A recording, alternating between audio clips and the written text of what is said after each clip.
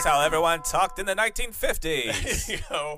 All right, so one thing we didn't touch on in our first part was after Harley had won the NWA title once, he had a run-in with Jackie, Moonlighter's Smokey and the Bandit fucking Gleason. And all of what you are about to hear is word for word from the Lakeland Ledger in Florida gossip column. I don't know if Jackie Gleason came out to the Honeymooners theme song, but I'm pretty fucking sure I'd bet money he did. So here we go. Ba ba ba ba ba ba, Jackie, ah! Ba ba ba boo, ba ba boo, ba ba boo, ba. Jackie, Thank you. Jackie is met with adoration and the crowd going wild, but from the back, a silhouetted afro appears and makes his way to the ring, grabs the mic. It's Harley fucking Race. You say he's a big man. To me, Jackie Gleason means no more than any of you bums sitting here in the audience. He says he's just a big, fat bum. Hey, what did you call me? Oh, You heard me. I said you're just a big, fat bum. You're the only bum here. oh shit. So, for everyone that doesn't know, Jackie punches Harley in the stomach, and then according to Harley, shoot punches him in the side of the fucking head that was not rehearsed. Harley tries to attack Gleason, but is held back by wrestlers. The skirmish ensues, and then Gordon Soley chimes in. I've always admired Mr. Gleason as one of our greatest entertainers and gentlemen, and after witnessing what he did here tonight, I also admire him for his guts and hold him in deep respect. I'll repeat what I said before to you people in Miami Beach, and mostly to you, Gleason, that you're a fat bum, and you'd better not walk behind me. And Jackie Gleason was escorted off by cops because he's a big old pussy. And that was basically it. That is, when Harley Race told this story, I was like, yeah, it's bullshit. And I found the actual newspaper article. And except for Jackie saying thank you at the beginning, that's all word for word quotes from a fucking newspaper of Harley Race getting in a possibly shoot fight with Jackie fucking Gleason. I'll tell you what, Alice, I punched Harley Race right in the face and lived to see daylight. I told that motherfucker I would punch him straight to the moon. Well, this is not community theater. This is Tim Bell Pod, where we're here to talk about Harley Race Part 2. I'm Nick Alexander. Happy late Thanksgiving. This episode is coming out after Thanksgiving. We know that because that's when we're recording it. Yeah, I had good Thanksgiving dinners. I'm joined, as always, in the Manning Cave by the personification of a Thanksgiving turkey, Micah Loving. I don't even know what the fuck that means. I don't even know what that means either. Oh, I got it. It was great. That was a good one. That's one of the best ones you've done. Oh, God. And, of course, what would an episode of Tim Bell Pod be without the Iowa-tola of rock and rolla, the Man Scout Jake Manning? I like that one. That's a good one. That's a good one. That's a good one. I feel like that build-up, though, you should have just been like, and Jake Manning. I mean, not as good as the excellence of Tensecution, which is probably now available at howdidthisgetbooked.com /merch. Seeing as it is after Thanksgiving, you are 100% correct. Before we dive back into Harley Race's story, I wanted to take a second and talk about Harley's legacy, because he's a weird one. Because to the fans who grew up watching him and the wrestlers who came up with him, Harley is one of, if not the greatest of all time. But there's this generation before even I was born that mostly knows Harley as his king in the run, in WWF, or maybe as a manager, and then move on to the new generation and the Attitude Era. Like, Harley was never mentioned. So we live in this weird paradox where one of the best wrestlers ever is somehow underrated, if not forgotten, by a generation of wrestling fans. Why did you make this happen, Micah? Because I'm a dick? Well, I will chime in and say this. The perception of him is probably going to change, especially with the newer fans, with his passing. I mean, they talk about it on ESPN, like on the bottom ticker, as if it was Ozzie Smith passing away, or somebody. I don't know why Ozzie Smith was the first thing that came to my head. Hey, Ozzie Smith. I miss me some Ozzie Smith. I mean, but like, or like Michael Jordan, or John Elway, like somebody of that level, like just on the bottom ticker of somebody. Charles Oakley, since we're going to Ozzie Smith. Maybe let's go with somebody who wasn't around during my childhood, like a Bart Starr. Like, there you go. Maybe that might be a better reference. Or Roger Staubach. Yeah, some of that level, like Moses Malone. Oh, man, still very much of my generation. But like someone of that ilk passing away, that's how much respect the sports world saw. And it's much like I learned more about Johnny Cash and Prince and David Bowie after they passed away. Like I wouldn't say that I was big fans of them while they were alive, but now that they've all passed, and there's been this resurgence of like who this artist was, and documentaries, and his music being a little bit more prevalent because people of a generation before me miss him so much. I'd like to think that there are wrestling fans that are doing that with their kids, be like, oh, Harley Race passed away, he was so awesome, and showing it to the younger generation. So I would like to think that in the way that I have gone back and appreciated Johnny Cash, Prince, and Bowie after they passed, that I think wrestling fans today will go back and look at Harley Race and appreciate what he did. So I think that the younger generation is slowly going to know that. But yes, but before his passing, I think a lot of people just didn't know where to place him. I just kind of knew him from, he was the guy that Flair beat at Starrcade. Yeah, and it's very interesting that we're doing this after Thanksgiving, considering the connection of Starrcade and Thanksgiving and all that stuff. So it's it's the first thing that popped in my head, and we're really going to be talking about Harley coming down off the mountain, but this is something that Harley knew was coming, and as we discussed in part one, talking about how he was making people in all these territories so he'd have an opponent to wrestle when he came back, or somebody who was a bigger deal that can make another opponent in that territory so you can make even more money in that territory. This is now the downward climb of a wrestler that is making people throughout their career. And this is what you do. You reach the heights, you get to the mountaintop, and then you put over people on your way down. That's just how wrestling works, and we're going to be getting into the discussion of if Harley setting up the next several years of wrestling or doing his best to possibly, do it himself in ring and out of the ring himself. I think also a big part, because I want to get this in, is when it ever comes up, I think even in our Rick Rude episode when I did like the tournament matchup, and I put Harley Race in the matchup, and Jake was fucking adamant as shit. Harley Race won. Harley Race beat everybody. Harley did it, and the thing that is synonymous with respect with Harley is also his toughness and how much of a brute and how much he could take. And just deep diving into some of this stuff, I'm just going to rattle off some stories that might have been urban legend, but they're good shit. Marty Jannetty's story about a ketchup bottle where dude's giving Harley a bunch of shit, saying, oh, they just use fake blood. Harley smashes it over his head and said, now you're a pro wrestler. Look that one up. Harley apparently somebody tried to citizens arrest Harley for speeding. He actually had a blue light. Harley punched him out and drove off. Harley apparently knocked out a Georgia State patrolman for illegally searching his car. At the Chestnut Tree, he knocked out 3 guys after getting stabbed when they were trying to harass a woman. Harley headbutt knocked out the leader of a biker gang in the middle of the fucking ring after a show when the biker thought he was hot shit, but he wasn't Harley top shit. He apparently knocked out all 3 of the drunken Freebirds, but that's also been attributed to Flair, so I don't know about that shit. And there's a promo, I couldn't find it, where Harley breaks a fucking brick over his forearm, which, most people don't know watching it, but, he's got the steel plate in there. And then Harley beats the brick over his head. I tried to find this promo, couldn't find it, but just everything that I read is just you hear these stories about Harley just being made out of fucking steel and not backing down, and it is terrifying and impressive and scary all at once.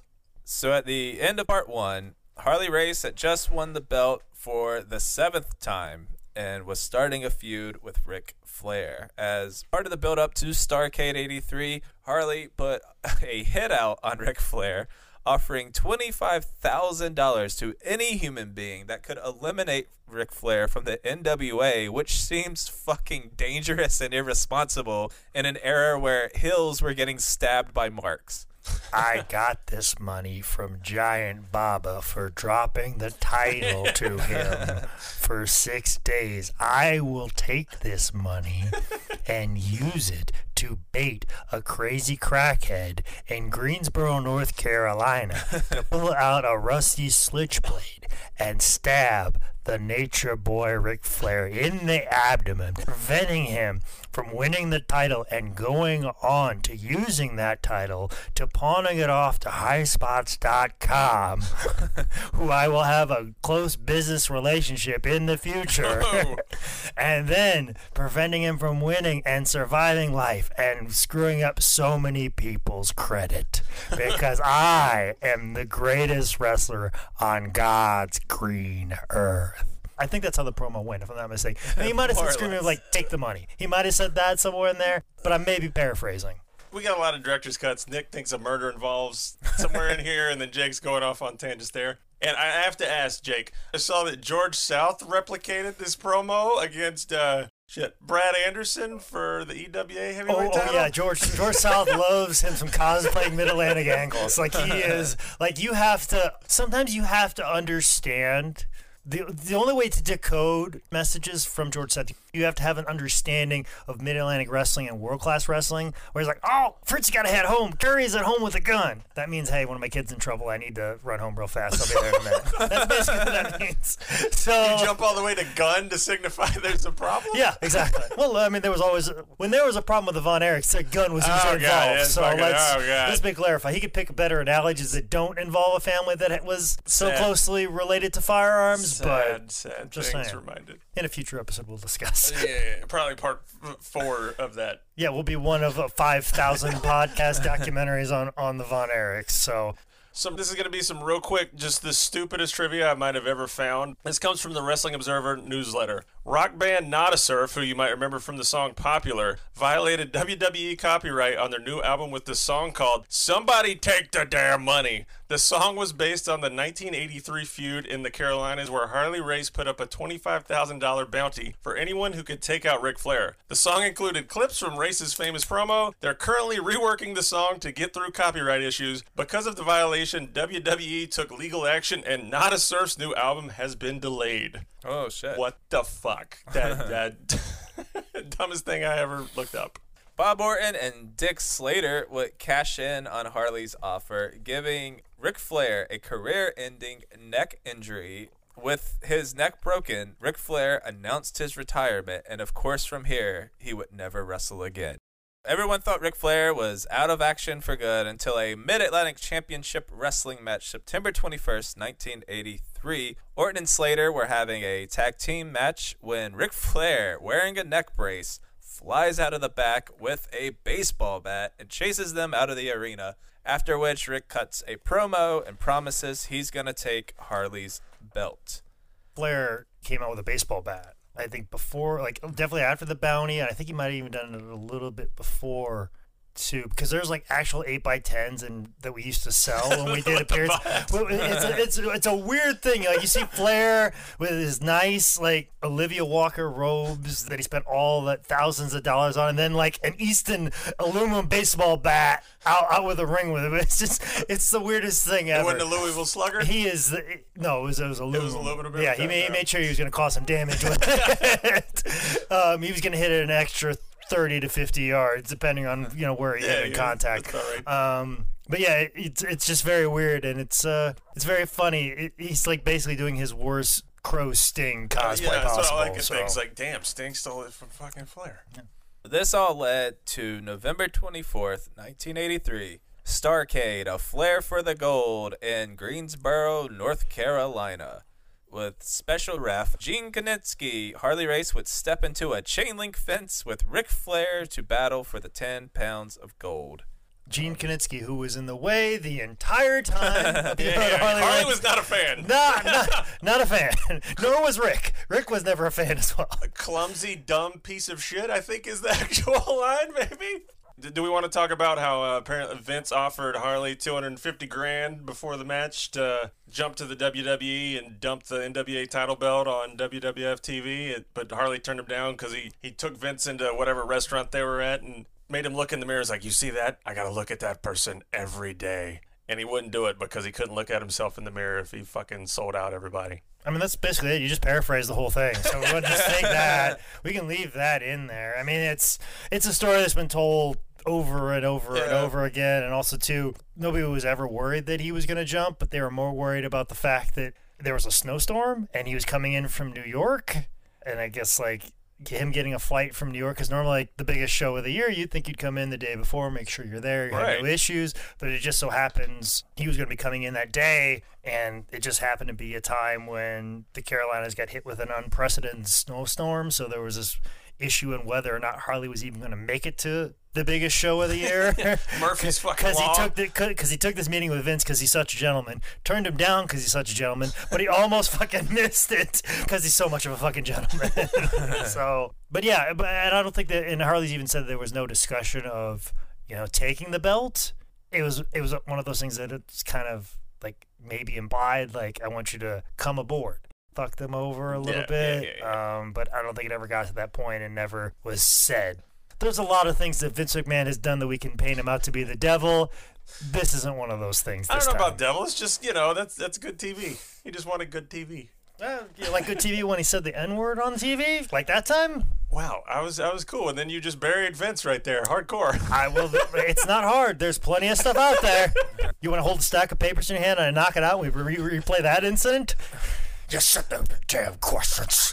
Don't you look at me so smug. I've never seen defender events to offender events in so short amount of time. Listen, if I've learned anything in this political climate, we have to attack people on the things that are actually wrong, not the things that appear to be wrong. Yeah, it's good. Rick and Harley have a brutal match before a bloody Ric Flair hits Harley with a flying crossbody for the win. And apparently this wasn't the planned finish, and they improv the crossbody on the fly. Oh, really? I didn't. I missed that. Did you see what it was supposed to be or anything? Well, Nick saw the booking sheet. Did you see the booking sheet? Because the finish is the finish. So just let you know, whatever happened, that was the finish. So unless you saw the booking sheet, which I don't think they had a booking sheet without a finish. It's just like flare up. I like attitude, Jake. This is fun. Let's take a second to talk about how important of a moment this was for pro wrestling, and especially Ric Flair's career, to be made in the most high-profile show that had ever been in pro wrestling at this point. This is officially Harley passing the torch, like in front of everybody for the big, that's that moment. But I read so much about NWA, they always vote on who's going to get the title, and the secret board or whatever the fuck it is, and they're trying to figure out who they think could handle the title, and they had Flair on the list, obviously, but they were never really sure, and I always read that Harley was always one of those guys that stood up and said that Rick is the dude, Rick can fucking do this, and that's the thing with Harley, just knowing on this, he could spot fucking talent from a mile away. He would put people over and say they're going to be big before they became big, and Flair was just one of the first guys to do that. Well, and also too, Harley's first title run was what it was. They were considering him interim, a guy that was basically holding it to get it to Jack Briscoe. And Flair's first title run was what it was. So I think Harley probably saw a lot of himself in Flair in his set of circumstances. Like, Harley's like, yeah, my title run wasn't supposed to be what it was supposed to be, but it turned out to be this. But I feel like if given a second opportunity, he can do so much more. And Flair's second title run and everything that happened after that, just very much that. It was everything the NWA needed at that time, and basically was the guy carrying the entire alliance on his back.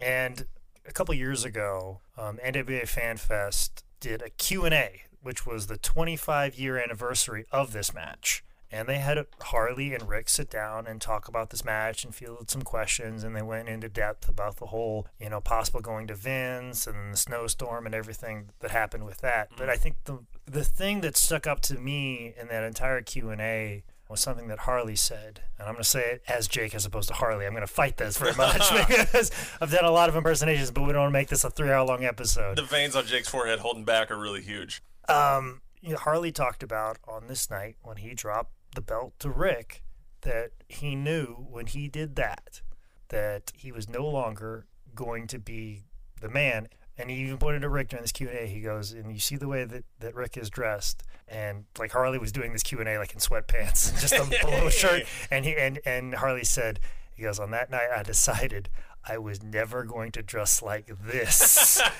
And pointed right at Rick in his nice suit for this Q&A that was happening at 4 o'clock in the afternoon on a Thursday. And Harley's like, I just decided I'm never going to dress like him anymore. And I'm just going to go on and do what I want. And he just kind of realized that the rest of his career was just going to be fun. And, you know, because as the NWA champ, you come in, you wear the suit, you look like $1 million. You rent the Cadillac. You got a nice watch on, you got gold rings, you got chains, you look like $1 million.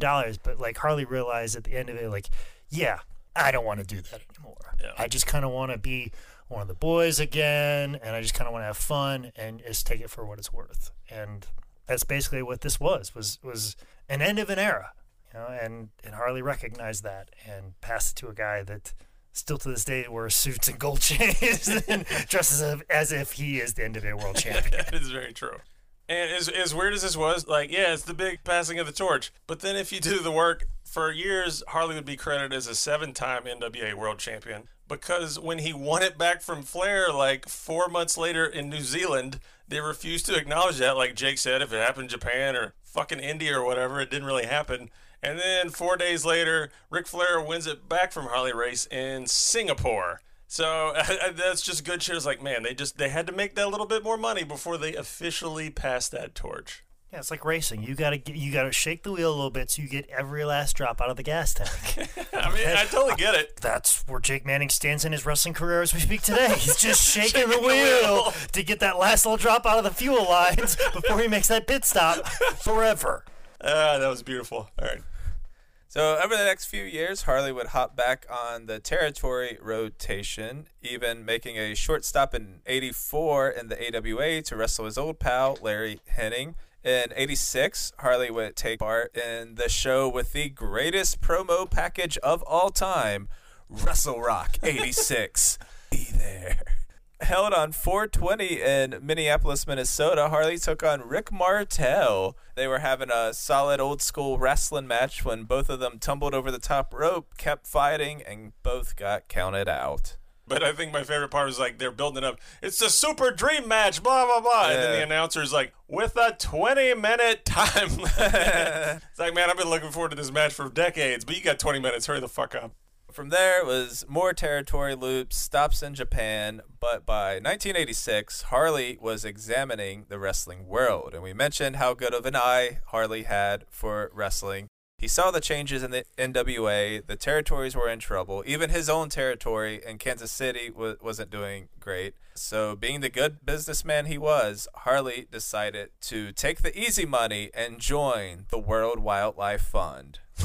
And he fought it. He fought it tooth and nail. He handcuffed himself to a door. He burned down a WWF ring, allegedly. Pulled a gun, allegedly. He smacked Hogan in the ribs. I believe that one. Yeah, I believe that one. There's no allegedly there. But I think you could just see the writing on the wall. Also, too, St. Louis had kind of fell at that time. And St. Louis, like I said, was very much the cradle of the NWA, the alliance, that is. And then Sam Muchnick, like, moving out and away. And also, too, I think WWF had, like, bought up TV in St. Louis. Yeah. And that was like, oh. That's what really pissed Harley off. Yeah, I think Harley realized that was like a nail in the coffin, is St. Louis getting taken over by WWF and all those Midwest territories, like, kind of seeping out everywhere. I think he just kind of realized, well, this is the hot thing. Also, I think he kind of realized this was like the next big thing, and Harley being who he is and making people, he probably is like, well, if this is going to be the next big thing, they're going to need somebody to make some of these stars.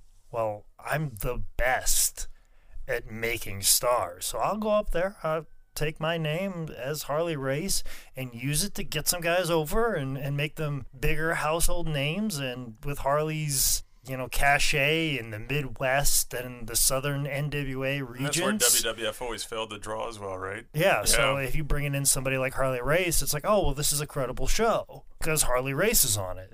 He realizes his stamp of approval, and he just recognized that, hey, if this is where we're going to go, I'm going to come in and make sure that it happens so wrestling can continue on. Now, granted, this is not what I see wrestling to be, but if wrestling's going to exist like this, why don't I go help it along?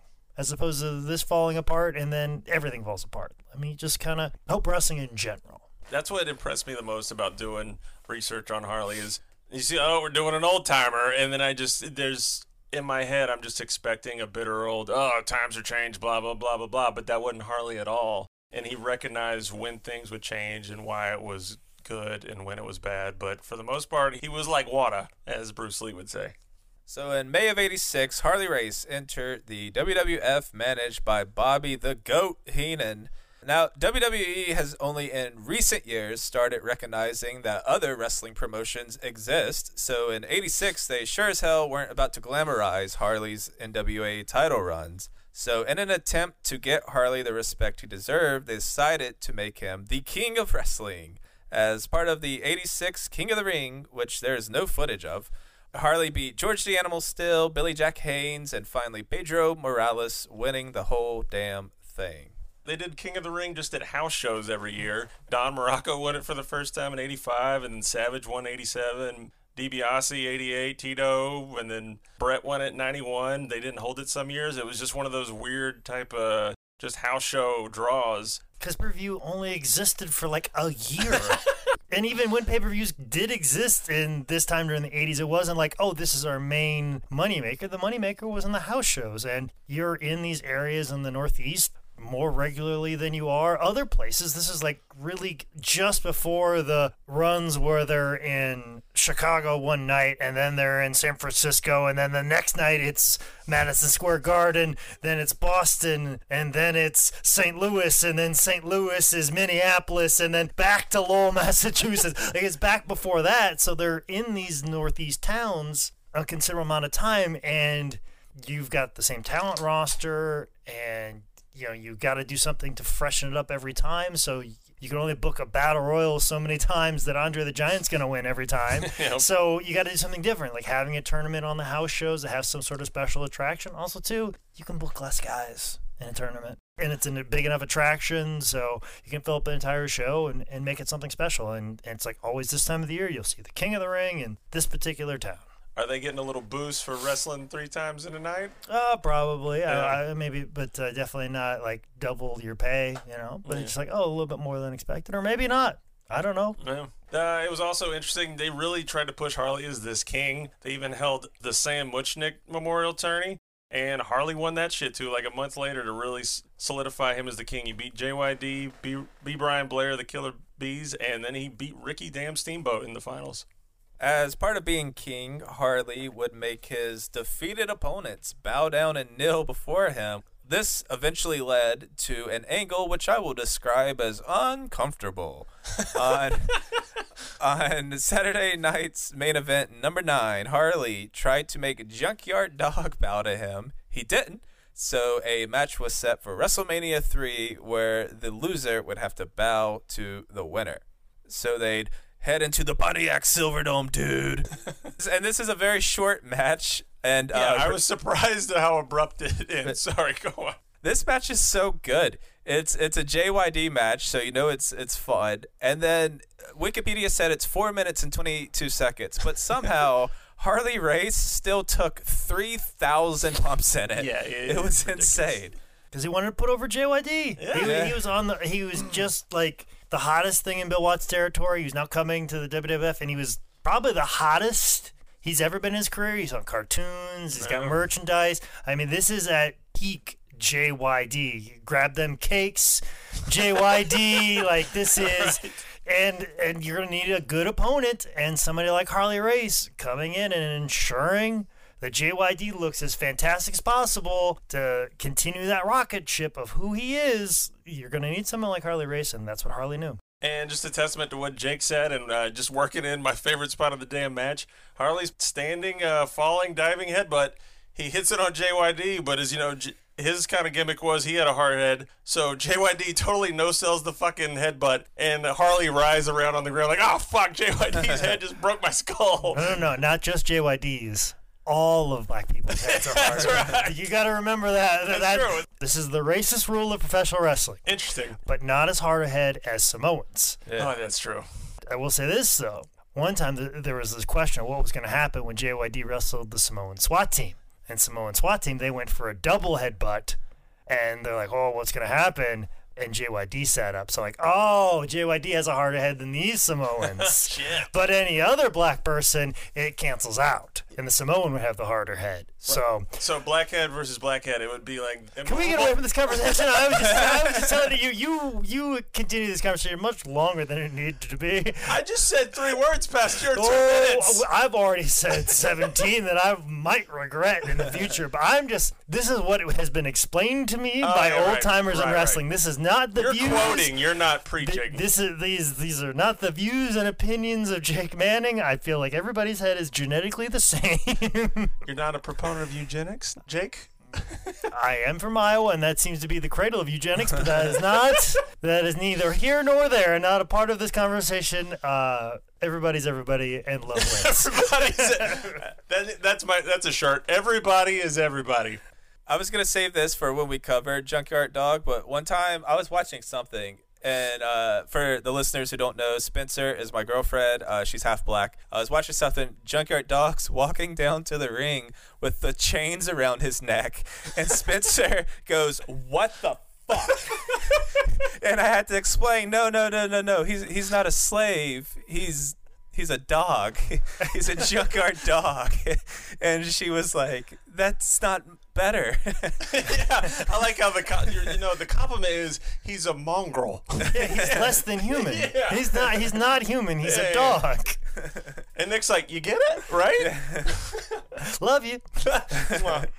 Real quick, King of Harley Race got Queen Moolah, and I just say he deserves better than fucking Queen Moolah. Amen. Jesus Christ. So Harley wins the match with a belly-to-belly after JYD is distracted by Heenan. After the match, Harley sits in a chair in the middle of the ring. Junkyard gives him like a kind of a technical bow. And then as Harley jumps up to celebrate, JYD takes the chair, knocks Harley out of his robe with it. JYD puts the robe on, hops in one of those sweet ring carts, and leaves to a giant pop. I'm pretty sure this was all an allegory for the Emancipation Proclamation. We haven't gotten out of it. Fuck. Dear God, going on to Jim Duggan. Harley Race would spend 87 feuding with Jim Duggan. I mean, goddamn. I had never seen the 1987 Slammy Awards bit with Harley Race and Hacksaw, but it is my new, probably top 10, top 20 favorite wrestling moments ever, where basically Harley wins best ring apparel. Jim Duggan in his tuxedo shirt is totally fucking offended. Bobby Heenan walks up with Harley to accept the award. Highlight, Bobby Heenan calls Jim Duggan pecker breath. Yeah, right? I was like, man, we're getting into blowjob insults on the fucking Slammy Awards. Turns into a huge brawl. Duggan and Harley crash into the makeup area. They hit each other. I think it's cream pies and chemicals. There's the great spot. Okay, so they're at the mirrors, and then we turn camera left, and there's a man with a donkey and a bunch of baskets with chickens in them. They crash into those. Harley picks up a live fucking chicken. It's going... Harley grabs it by the head and starts beating the shit out of Hacksaw Jim Duggan with this live chicken.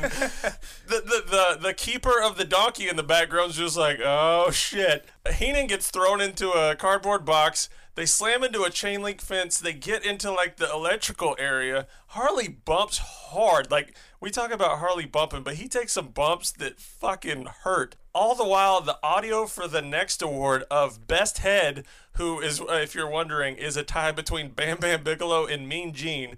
Meanwhile, Hacksaw and Harley are still beating the shit out of each other. Harley gets up. He's about to put Hacksaw through a table. Hacksaw gets out of the way. Harley smashes through a table, and when he hits it and the way it breaks, you know it's a hardway table. Harley's doing background table bumps, and then finally they go on to the next award. Hacksaw and Harley crash through the wall. Hacksaw picks up his 2x4, and they go at it, and then they run off stage. It is so fucking awesome. I think it's highlighted on an episode of Superstars on the WWE Network. You can find it. It made me so fucking happy. Please find that clip, dear God. Later in 1987, Harley would kick off the first ever Survivor Series, teaming up with Hercules, Ron Bass, Danny Davis, and the greatest Intercontinental Champion. I didn't say that right. The Honky Tonk Man to take on Randy Savage, Jake Roberts, Ricky Steamboat, Jim Duggan, and Brutus Beefcake. Did I say Dugan? Jim Duggan. You did. You said Dugan. Jim Duggan. I was like, is this Nick's thing? What is it with Dugan? these North Carolina motherfuckers referring to Hacksaw Jim Dugan? Like, Jeff Rudd, he's like probably the most North Carolina accent guy I know. And he's like, oh, you mean Hacksaw Jim Dugan? Like, what the fuck are you talking about? It's Duggan. It's always been Duggan. Do we just need Mean Gene and me and other Midwest people to pronounce Hacksaw Jim Duggan? To vouch for Nick, I think he would normally nail that, but yeah, I don't know what happened there. Yeah, when I first started comedy, there was a comic named James Dugan, and it's fucked me up. Oh my God, you're right. That makes total sense. So Harley would get tagged in during this match to wrestle Ricky Steamboat a little bit. Later, they continue the Hacksaw feud by tagging him in. They do a double clothesline over the top rope, and the two would fight on the outside, eliminating both of them in a count out. And without their king there to guide them, Harley's team would lose the match. No. Now we get to the match that more or less ended Harley's run in WWF on Saturday night's main event in Nashville, Tennessee, March 7th, 1988. Harley would take on Hulk Hogan in a no guns allowed match. Shit. As Harley was the sick Nick Mondo of his era, there came a spot where he had Hogan positioned on a table outside of the ring. He dove to hit Hulk, but Hulk Hogan moved, as you should if someone's trying to crush you as you lay on a table. Harley hit the table, a common spot you see today, but since this wasn't a special wrestling gimmick table, as those didn't exist yet, it no-sold Harley, barely breaking, and the metal from like the other side of the table forced its way into Harley's abdomen, giving him a hernia. The sound of this shit when he hits it is seriously sickening. It's even Ventura's on commentary, but the way he reacts to it, he's out of character because he's like, oh fuck, that probably really fucked up Harley. Well, and the thing is, a spot he'd done multiple times before, and he'd actually done it with Macho Man, and Vince saw it, and of course, typical carnival barker, Vince McMahon's like, oh goddamn, that's a wonderful spot you got there, King. Tell you what, why don't you do that with Hogan on NBC Saturday nights main event? And then he's like, oh, that was wooden? Let's do steel. Let's just do fucking metal. I fucking love it! These fucking injuries on television. Dick Ebersol's gonna jack off to this later, and so am I. I have a theory on this injury because I watched a lot of Harley race matches, and he may be the best bumper ever. In all the matches I watched, he never took an awkward fall or like a weird landing. I think the table not breaking is literally the first time Harley Race ever took a less than flawless bump, and his body was just like, I don't know what the fuck to do here, man. Hernia. But it's true. Harley talks about it. He says, like, to his dying day, he said the dumbest thing he ever did was taking that table bump at that match. And I got to think it's like, it's a big NBC show. You know, it's like, what table am I? Oh, we'll just put a table out there. It won't matter. They don't get to go over shit or really check anything. And the table, goddamn, you see how that table breaks and how sturdy it is. And it's like, no time ever, not even some crazy fucking CZW indie show, should you ever be taking a bump on this table. Harley would push through and finish the match, and then Hulk Hogan hulks up and wins. You get 80s wrestling. One hidden gem I just want to get in is Bobby Heenan cutting a promo after Harley is hurt and they're working that angle.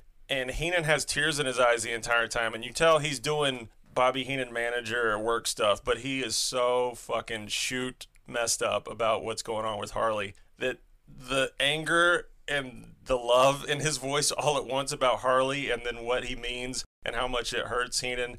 It's I'll try to post it on our social media, but it is a seriously fucking top-notch promo from Heenan. It's not funny, it's amazing. Harley would also push through to make it to WrestleMania 4, where he was part of the opening battle royal. He had a strong showing, making it to the last 5 before getting eliminated by Junkyard Dog, and then Bad News Brown won. Doing some research on Hogan and finding out his best matches, for some reason the Harley Texas Death matches never popped up, and they have one like in Boston. I can't remember the other one, and the one in MSG is the best one.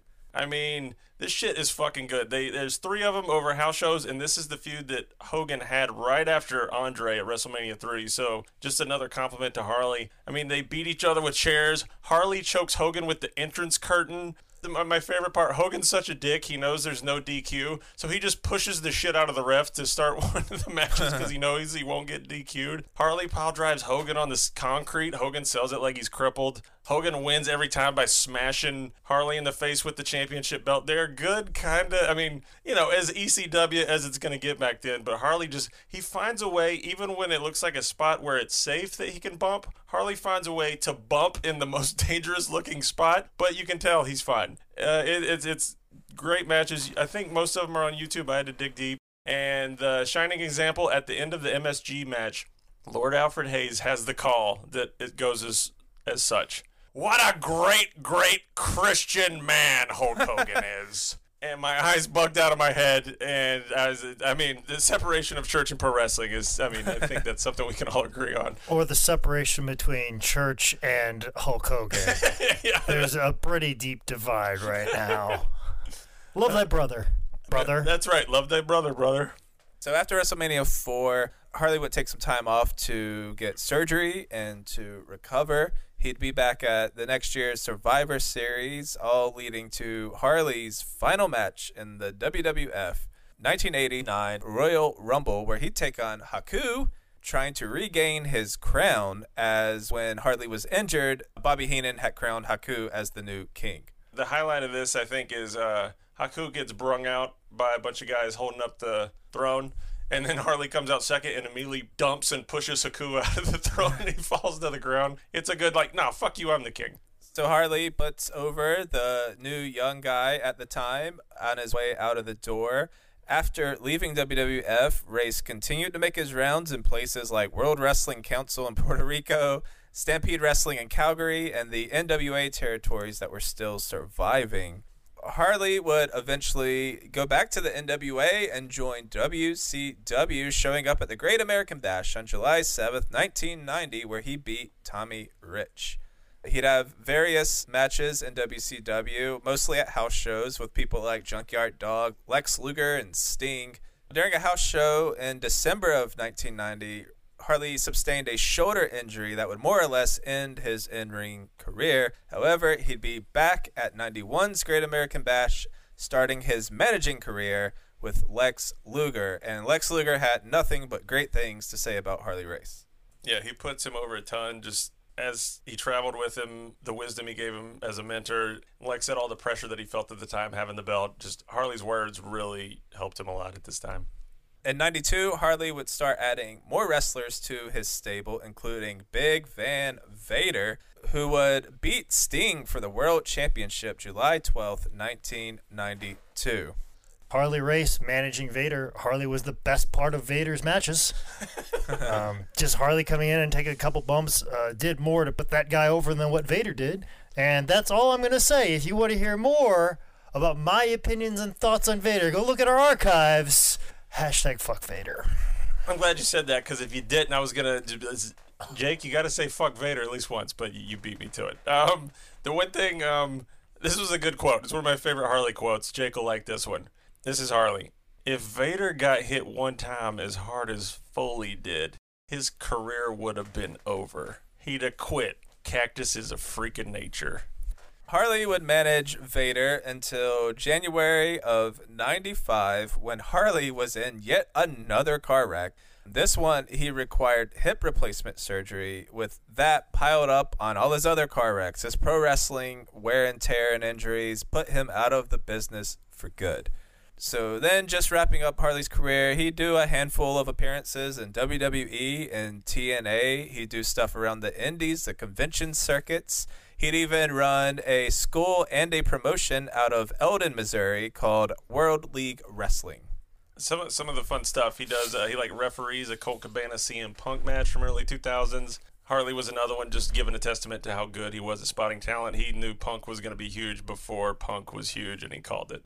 And that's another thing, too, like his promotion. He would do these seminars once a year where he would bring in officials from WWE, usually like Dr. Tom or like Ricky Steamboat or whoever, like somebody who is a WWE agent, have them come in. An official from Noah who he had good working relationship with, like if Noah had young boys, they would send them to Harley's in Missouri. So like you would have like Go Shizaki like came Fuck over, yeah, Go was amazing. and other young boys from New Japan. They would come over when they're on their little excursions through America. They would send them to Harley's, so they'd be wrestling these shows in the middle of nowhere, Missouri, to get some experience in the American style of professional wrestling. So like he would always have an official from Noah and maybe like TNA, like he'd maybe have Terry Taylor or somebody come in there. So like these camps that he would run for like a week or whatever, he'd run them there at his school to basically the students that paid money to be trained by Harley would get exposure to somebody from WWE, TNA, and Japan. And then also too, like if you were an indie guy and you showed up and you paid to be there as well, you can get some exposure that way, so that you can get your name kind of in the heads of these people that could possibly get you a job. So there's a lot of wrestlers that did that to kind of get on the radar, and Harley was just doing that to help give some of these guys that are out there trying to make a name for themselves an opportunity to have a little FaceTime with somebody that could possibly give them a job. That was one of the things that he did there. Also, too, guys that train there, he gave them an opportunity to go to know, like my friend Jason Jones, who is known as Leland Race now. Like Harley, Okay. Harley went as far as like basically saying like, I like this kid. You're no longer going to be called Jason Jones. You're going to be called Leland Race, which Leland is Harley's middle name, and basically claimed that Leland Race was an illegitimate son of his because Harley's so wild. Oh, yeah. Obviously, he'd have illegitimate kids. So the story is this is his illegitimate son back to seek revenge upon Harley Race and his promotion. And so he went out of his way to really get Leland Race over. And Jason got to go over to Japan for 3 months. And when I met Jason back in 2005, 2006, and I love Jason to death. Leland. I'll just call him Leland because I think he prefers to be called Leland, and he prefers to keep kayfabe on him being Harley's illegitimate son, even though I've met his father before, and it's not Harley Race. But Leland, good kid, a good wrestler, very competent in the ring. But to say that he would have spent any time in Japan, I wouldn't have pictured or pegged or thought that would ever happen for him, or he had the connections to. But him working and wrestling with Harley, he was able to get that position and earn that position. And he was definitely a guy who took care of Harley towards the end of his life, and was the guy that, wheeled him in a wheelchair in the airports, to the conventions, all of his autograph signings, especially after BJ passed away. Harley's wife, BJ, oh my God, if I could ever find a woman who loves me as much as BJ loved Harley, I would be a lucky man. Like, you could talk about all of the accomplishments that Harley's achieved in his entire career, but him finding a woman like BJ has got to be one of his best accomplishments of all time. That woman took such good care of that man and was so good to him and loved him so much. And my business, highspots.com, has done a lot of business with Harley and his World League Wrestling over the years. And Harley was kind enough to endorse our wrestling rings. And I think that, like, his endorsement really, like, helped our wrestling rings being at the forefront of popularity. With like, oh, it's a High Spots ring. Well, Harley Race was the one that stood up and said, hey, these are good rings. You guys should be buying these rings. These rings are top notch. He even said it. His endorsement was like, if these rings were around when I wrestled, I'd wrestle for another 20 years. I think that was the slogan that was like on our website for a very long time. But we did a lot of business with Harley and deal directly with BJ, and what a fantastic person she was. She was fair, very direct, took no bullshit, especially from Harley. Like, Harley needed somebody like that. Right. Matter of fact, how they met is a really funny story. How they met is Harley was at the bank and he had some sort of discrepancy. And basically how he met BJ is they got into a fight the first time they ever met at the bank over some banking issue. Like, they had a knockdown, drag-out fight, a scream match in the middle of the bank, and somehow that ended up a relationship that ended up in marriage, and probably one of the best relationships and best marriages he ever had. Hey, passion is important. Yeah, it was just one of those things, the immovable object versus the unstoppable force. Exactly. It's just, she wasn't going to take no bullshit. He doesn't take any bullshit at all. They were just perfect for each other. Shit, I guess we got to get married now. And his school, his promotion wouldn't have existed without her, and without her help and guidance, and she was always there, very forthcoming. And a woman who I dated for a very long time was taken in by Harley, and, Soja Bolt, Josie, she wrestled a lot for Harley's promotion, and Harley was so good to her. And anytime he saw somebody with talent, he always went out of his way to help them. He was just such an amazing individual when it comes to that. And I'll never forget when I first met Harley Race for the first time in, I believe, 2005. Yes, it was 2005. We brought Harley Race in, and there was a small promotion that actually was the beginnings of PWX, which is a North Carolina promotion that most people know. But originally it was like CWA, Carolina Wrestling Association or Alliance or whatever it was called. We used to run out of Statesville, North Carolina, and Fuck yeah. I was wrestling on the show, and I was like their mid-card champion or whatever, and I was embroiled in this feud with Rick Converse, and we were building to this match, and I was managed by a guy who was calling himself Ty Dillinger before there was a Ty Dillinger in WWE, and so my manager was always sticking his nose in his business, and then we're going to bring Harley Race in to be in the corner of Rick Converse to counteract the evil actions of Ty Dillinger, and we brought Harley in. We just expect Harley to come out, cut a promo, or be at ringside and do something. He ended up like clotheslining Ty Dillinger on the ground, and he took like this amazing flip bump like out on the ground, and he was actually very integral in the finish. I think he even called what the finish was going to be. He goes, I got an idea what your finish should be. Yeah. And then after the match is over, he pulled me and Rick aside, and he pulled up a chair and told us to pull up a chair, and we all sat around, and it's a picture I've put online via social media, and I think I even sent it. It's been put out through 10 Bell Pod, and you just see me, Rick Converse, and Harley Race all sitting down talking, and Harley's telling us what we did wrong, what we did right.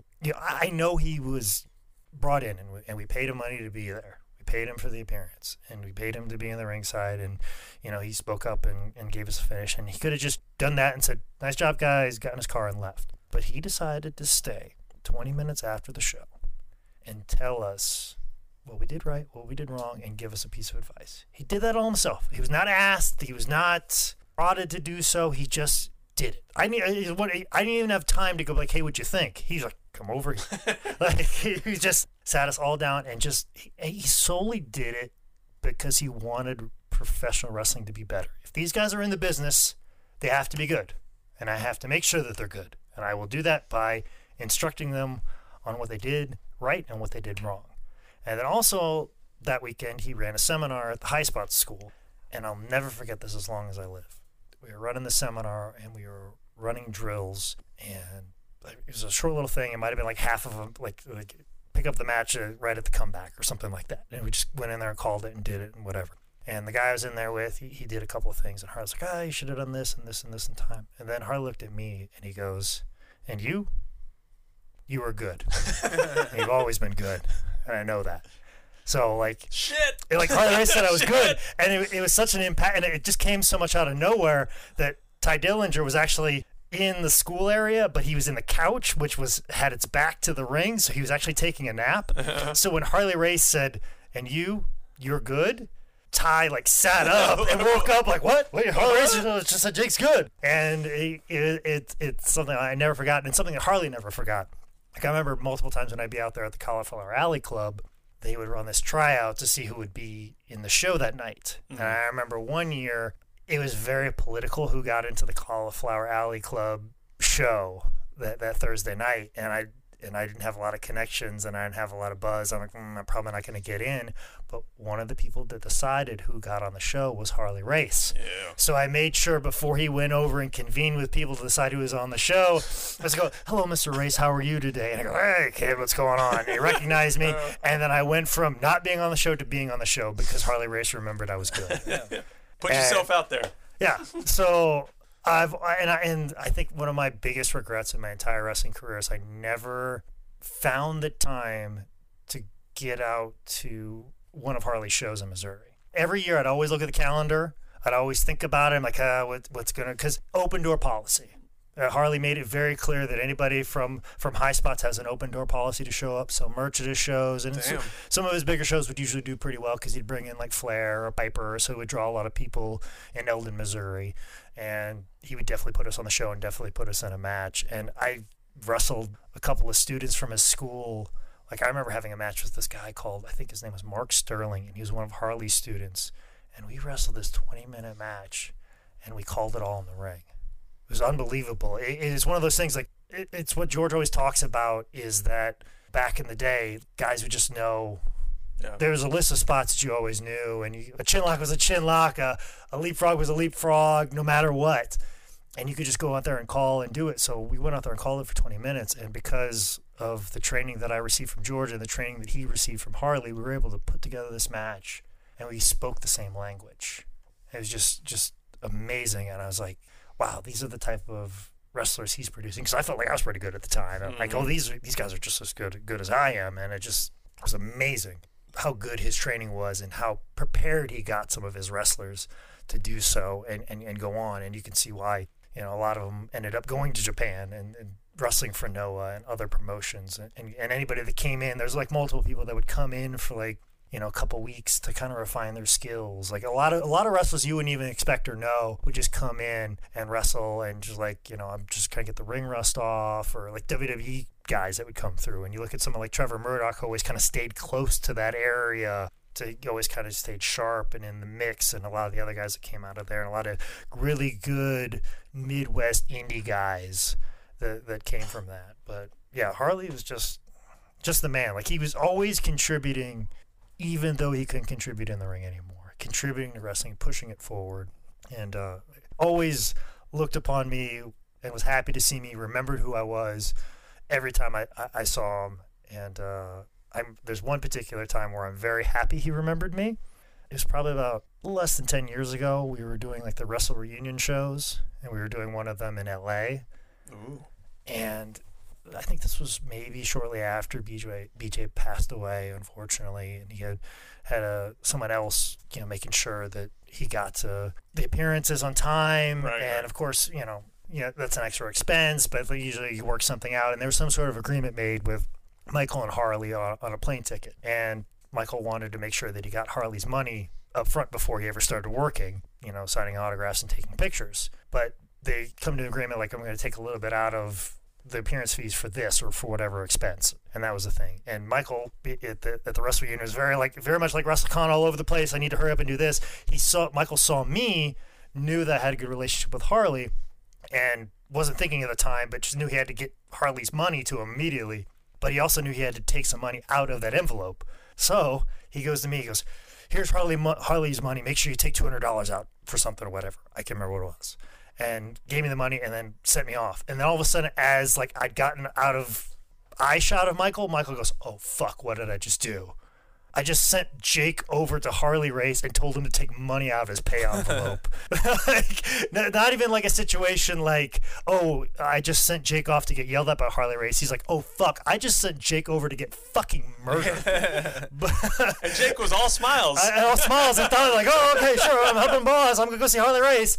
But I'll tell you what, fucking Harley, understanding the agreement that he had made, told him that I reminded of him whatever situation I had to do to get that other 200, but like a fucking old timer, Harley takes that envelope, fucking pops it open, and starts fucking popping off $100 bills and counting them down on the fucking table. Just boom, boom, boom. Gives me the amount he was supposed to give me back, gave it to me, and I looked right at him and I was like, "Are we good?" And Harley just gave me the thumbs up, the most manliest goddamn thumbs up I ever got in my life, and just realizing like, holy shit, my life has been spared. Like, if it was a thumbs up, not a thumbs down. Yeah, it was not a thumbs down. Like, if I was ever on death row and the governor walked in and said, "No, sir, you may live," and gave me a thumbs up, it wouldn't mean as much to me as that thumbs up I got from Harley Race that day at Wrestle Union in LA. So those are some of the interactions that I had with Harley. So very active, very much left an impression on me, even though he's very much in the stage of his career where he's mostly doing autograph appearances, doing pictures and autographs, and managing his wrestling school. Very active and very much had an impact on my career and many others. So it was Harley Race's contributions to pro wrestling that earned him a spot in the 2004 WWE Hall of Fame. He was inducted by Ric Flair, who gave Harley just tons of credit for his career. And yeah, a great speech by Flair. Rick was more emotional than Harley was. Harley's speech, short and sweet, it was very good. Getting into the later 2000s, Harley's age and health was starting to catch up with him. He broke both his legs at a fall in his home. He needed blood transfusions to survive the surgery. So, donate blood, people. On March 1st of 2019, it was announced that Harley was diagnosed with terminal lung cancer. And then sadly, August 1st, 2019, the great Harley Race passed away at the age of 76. Jake mentioned Trevor Murdoch, who was a former student. Trevor tells a fantastic story. Heartfelt as shit. He's been with him over 10 years or God knows how long. But Trevor documenting how WWE helped Harley and how much it meant to Trevor, and Trevor being there in Harley's last moments. It's fucking fantastic. Look it up on YouTube. Yeah, basically just talked about how WWE paid for Harley to get back home to see the people that he loved just one last time. And you think about WWE being a heartless corporation, well, sometimes they can pull something out of their hat for people that have given their lives to professional wrestling. And that was one of those times. So look it up. Trevor tells that story better than anybody else. Yep. All right, final thoughts on the greatest wrestler on God's green earth.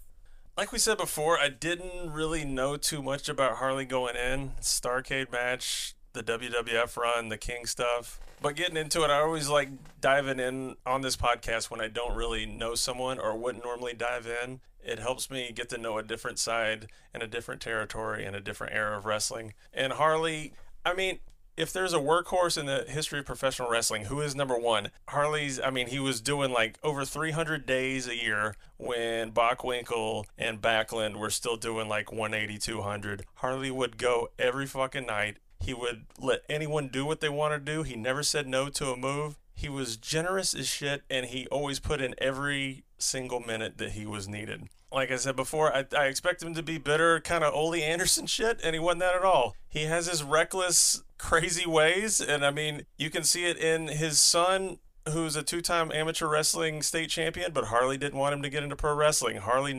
probably knew his reckless ways were not good for his son, and he nipped that in the bud. Harley seems like a good fucking dude.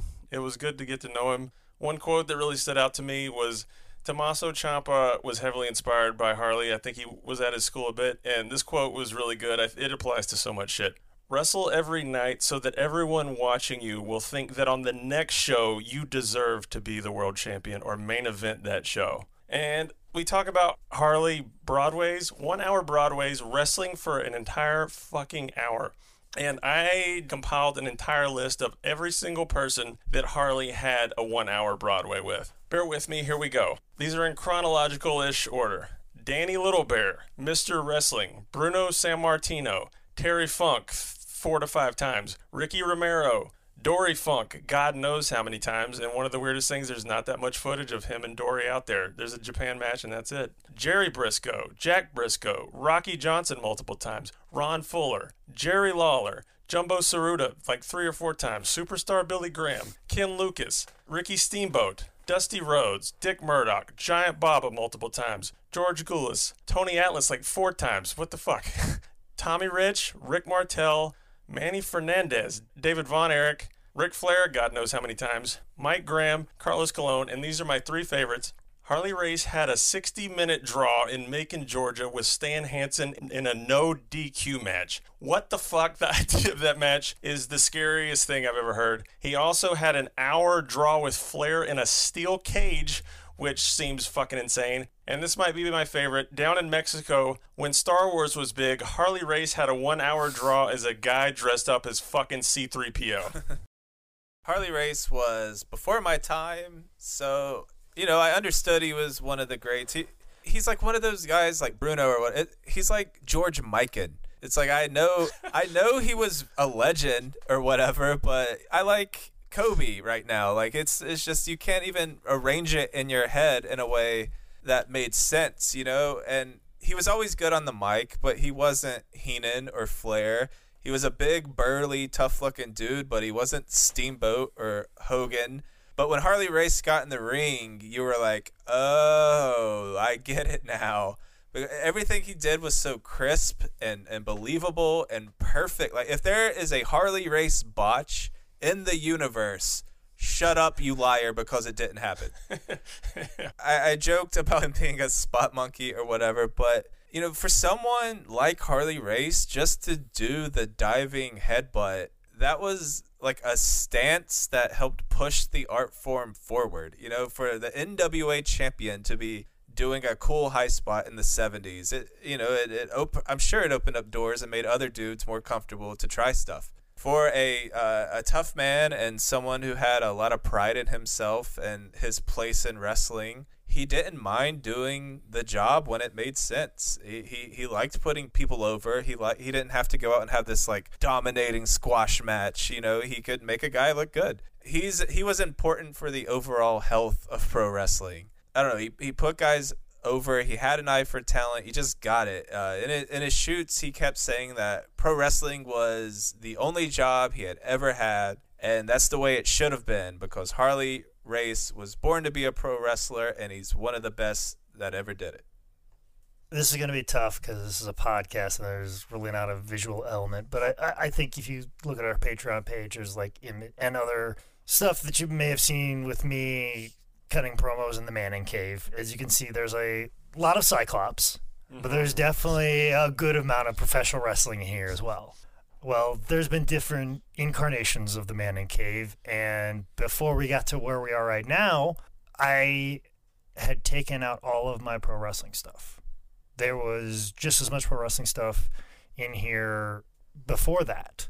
I mean, this whole room was all professional wrestling, and then I took it all down because there was a period in my life where I was very angry, very bitter, thought my career was over, and almost had a hatred for something that I love so much even today. But there were certain things in this room I just couldn't take down when I was going through that. And those things are actually the 5 things that are just above the window. And 2 of them we've referenced before in the Dynamite Kid episode. They're autographed pictures of Dynamite Kid with the sloppy handwriting, and I've already told that story at the end of the Dynamite Kid episode and what became of that. And then there's another picture of AJ Styles, which is an autographed picture that he signed to Mr. Elite, which is from my friend Eddie Reistroffer, who the only reason I keep that up there, not because of AJ Styles, but because of the person who gave it to me.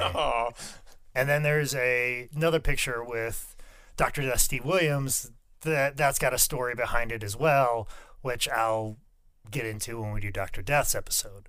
But then the 5th and final picture that I just couldn't take down when I was going through everything I was going through, and my bitterness and my anger for professional wrestling, was an autographed picture from Harley Race, which he said, "To Jake, a good guy. Best in sports, Harley Race." And I just couldn't take that down, you know, because I was going through, and then I took everything else down, and I got to that picture with Harley Race, and I just thought about how much respect Harley Race gave to me.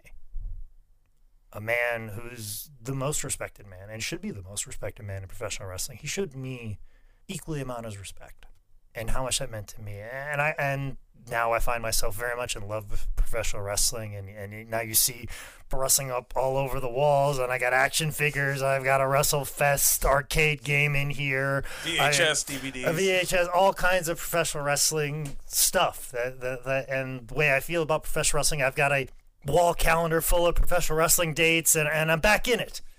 I'm back all the way in it, and I gotta feel that almost symbolically, that signed picture by Harley Race is like the roots. Like I chopped the tree down, I trimmed all the branches off the bush, and thought this tree was just gonna die. But the roots of respect that Harley Race gave to me was the thing that kept that tree of love that I have for professional wrestling, was the thing that able to make it grow, and was the thing that was able to make me. It's because of the respect that he showed me, and just coming in here and trying to move past professional wrestling, and then seeing that and realizing there are good things and there are things to remember. And if I was just good enough one time to get the respect from Harley Race, I can be that good again, some way, somehow. So everything that I have, definitely a small credit to Harley Race, and that signed picture of that he gave me will always be a constant reminder of that. And that's just probably one of my most cherished belongings in my entire house and in my entire life. That's how I feel about Harley Race. All right, that is our 2-part series on the great Harley Race. Thanks for listening. If you like what we do over here at 10 Bell Pod. Leave us a rating and a review. You can head over to patreon.com/10bellpod where we have some cool tiers. Find us at 10 Bell Pod on all the social medias. You can follow Jake Manning at Manscout Manning, Micah at JTrotter27, and I am NICKOHLESSA on the social medias. I told that motherfucker to hit stop on this podcast. Hi, this is the phenomenal J.A. Styles. And if you think the earth is flat, you should see the boys of 10 Bell Pod's bank account. So you head on over to patreon.com/10bellpod where you can phenomenally donate to the podcast 10 Bell Pod.